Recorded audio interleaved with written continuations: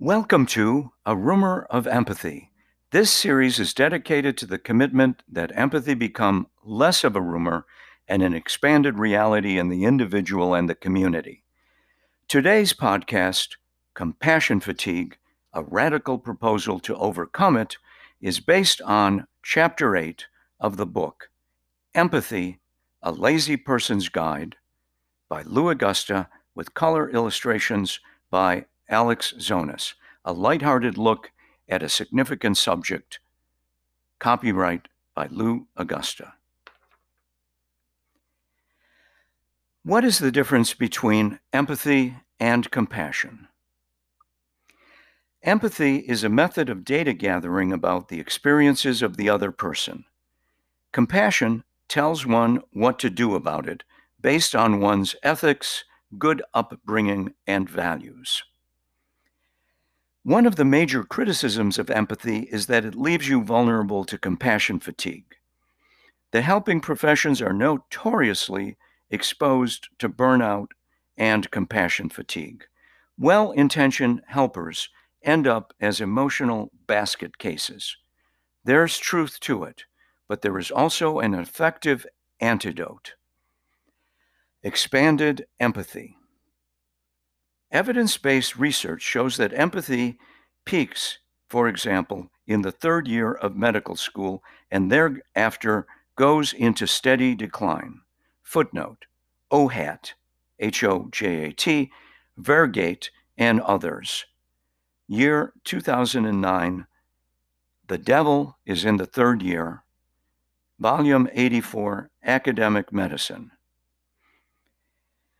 While correlation is not causation, the suspicion is that dedicated, committed, hardworking people who are called to a life of contribution experience burnout and compassion fatigue.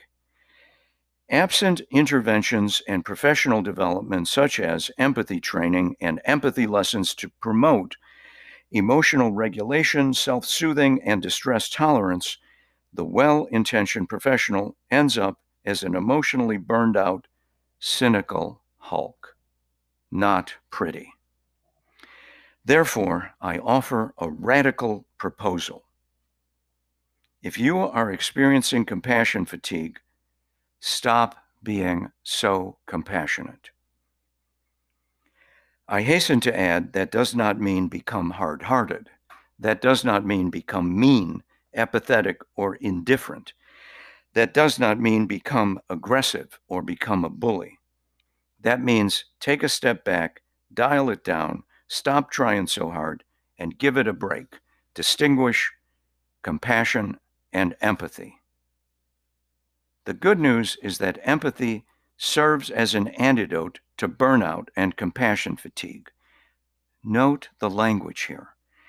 Unregulated empathy breaks down, results in compassion fatigue. However, the Lazy Person's Guide to Empathy repeatedly and carefully distinguishes empathy from compassion. This is not just semantics. This is of the essence. This is the heart of the matter. Could it be that when you try to be empathic, but instead experiencing compassion fatigue, then you are engaging in being compassionate instead of empathic? The language is significant. Consider the possibility. Strictly speaking, empathy is in breakdown here. Empathy is breaking down. Instead of being empathic, you are engaging in being compassionate, and the result here is compassion fatigue without the quotation marks. It is no accident that the word compassion occurs in compassion fatigue, which is a nuance rarely noted by the advocates of rational compassion. I repeat, no one is saying be mean, be hard-hearted.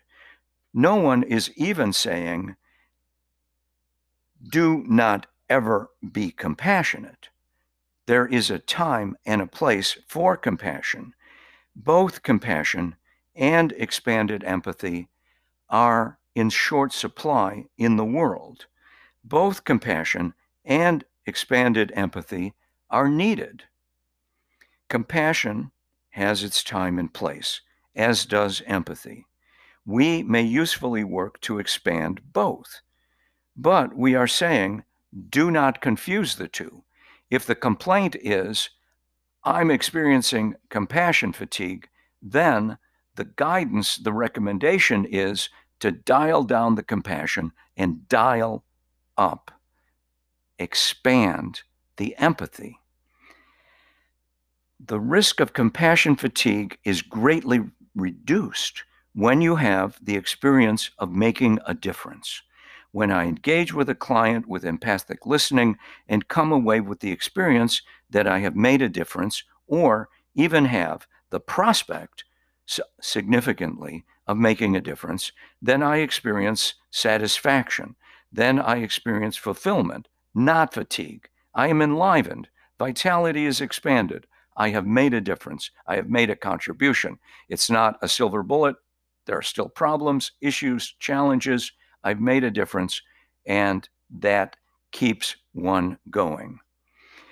No matter how difficult the client's situation, no matter how ugly the trauma, no matter how deep the breakdown, no matter how tragic the circumstances, if your empathy causes something to shift in a positive direction with the client, with the patient, with the customer, then the risk of compassion fatigue is decisively reduced. On the other hand, if one has the experience of not making a difference, then the risk of compassion fatigue is increased.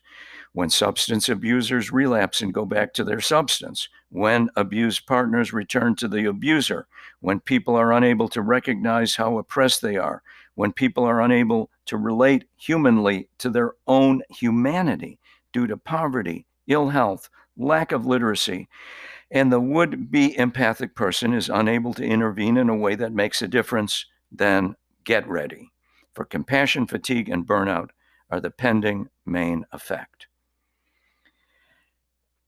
Emergency room physicians, harried first responders, teachers in noisy classrooms, business people with upset customers, and so on, all need to get whether the other person is experiencing fear, anger, high spirits, or other strong feelings.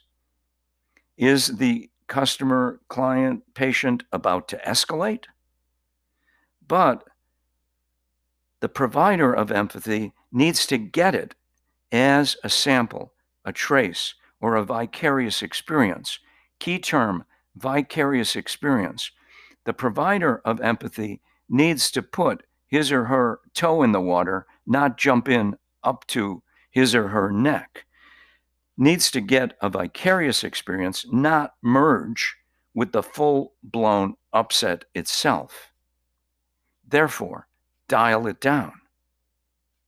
Most providers of empathy find that with a modest amount of training, they can adjust their empathic receptivity up or down to maintain their own emotional equilibrium. In the face of a series of sequential samples of suffering, the empathic person is able to maintain his emotional equilibrium thanks to a properly adjusted empathic receptivity. No one is saying that the other's suffering or pain should be minimized in any way or invalidated. One is saying, with practice, regulating empathy becomes a best practice and becomes a practice that enables one to maintain one's equilibrium and manage and overcome compassion fatigue.